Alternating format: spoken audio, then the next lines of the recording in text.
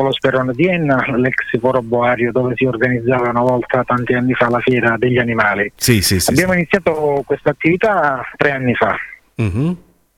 E quindi niente, da questo lavoro di 3 anni siamo riusciti a tenere fuori 6 ragazzini che partecipano.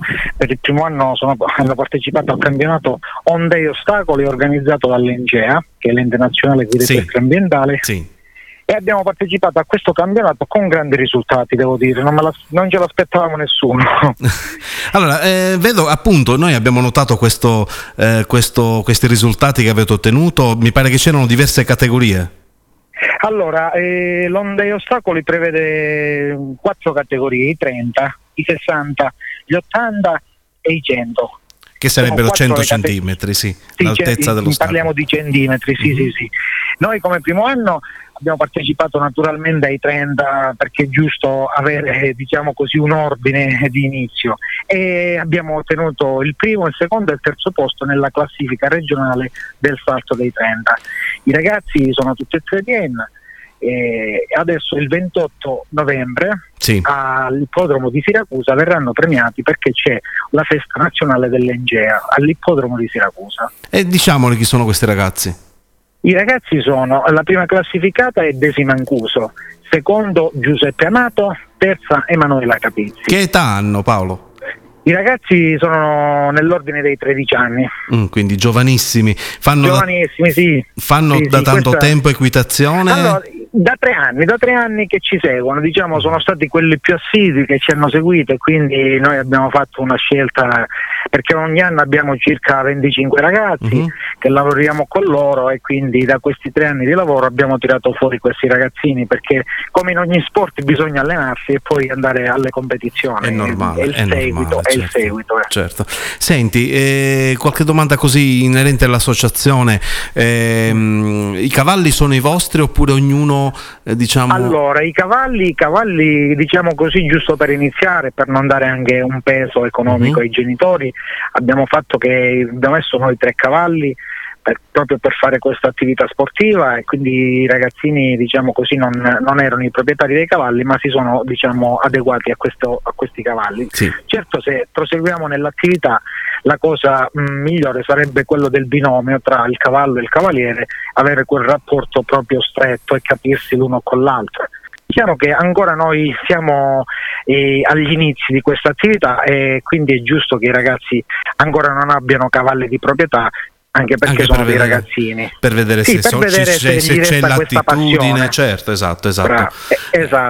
E quindi niente, abbiamo fatto questo campionato come primo anno, tutti contenti, i giornali ne hanno parlato di questa nostra iniziativa, soprattutto perché ad Enna non c'è mai stato, quindi è un'attività che noi vogliamo portare avanti, e speriamo anche di avere sempre degli ottimi risultati con questi giovani che speriamo quindi anche di portare anche il nome alto di Enna.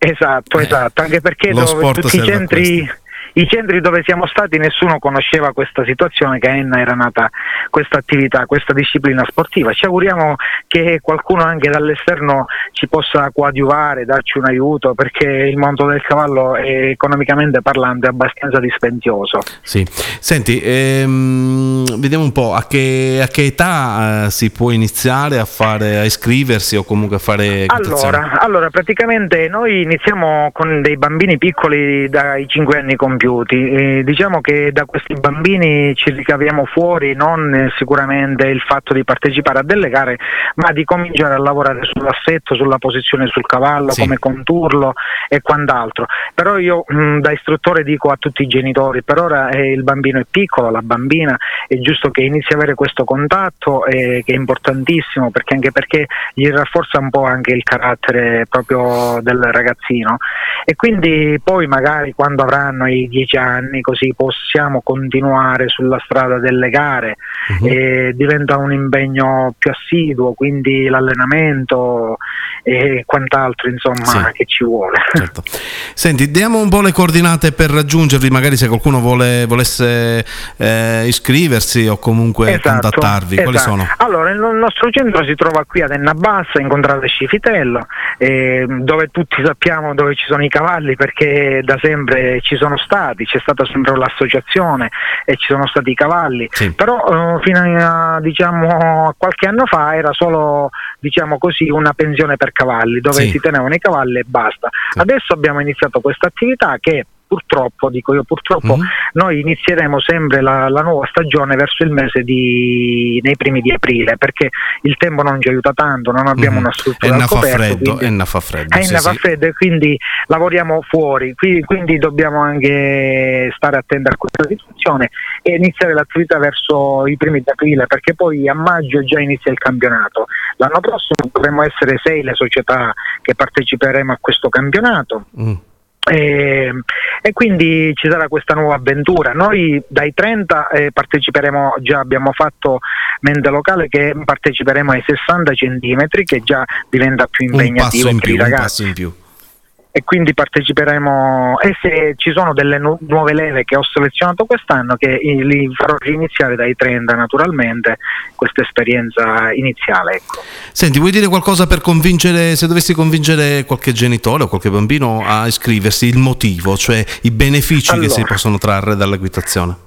Allora, i benefici che si possono tirare fuori dall'equitazione sono tantissimi e lo vediamo anche oggi con l'ippoterapia, che i bambini diversamente abili riescono a fare tantissime cose. E i bambini si rafforzano in primis veramente il carattere. Io parlando con i genitori di questi ragazzi che ci seguono da 3 anni, i genitori mi dicono: mio figlio o mia figlia si è rafforzato un carattere, ha personalità, è molto più sicura di sé. Questa è veramente, e indubbiamente il rapporto con gli animali fa molto, fa tantissimo. E poi nello stesso tempo diciamo che l'equitazione è uno sport a tutti gli effetti, perché mette in moto diversi muscoli del corpo. Attenzione, non è solo il calcio, la pallavolo, la pallamano, il basket. L'equitazione sembra una cosa facile, mi metto sul cavallo e vado, ma non è così. Ci vuole anche una parte, diciamo, anche una parte di lavoro fisico, un allenamento particolare, certo. Vai a impegnare tutto il corpo, le spalle, le braccia, le gambe per sorreggersi, le gambe soprattutto, perché sul cavallo si sta solo ed esclusivamente con le gambe. Hai visto quante cose non si sanno per chi non pratica questo sport. Esatto. Va bene, magari avremo modo di approfondire meglio in seguito. Un saluto, Paolo, grazie per il tuo intervento. Grazie a voi. Ciao. Bocca al lupo, arrivederci.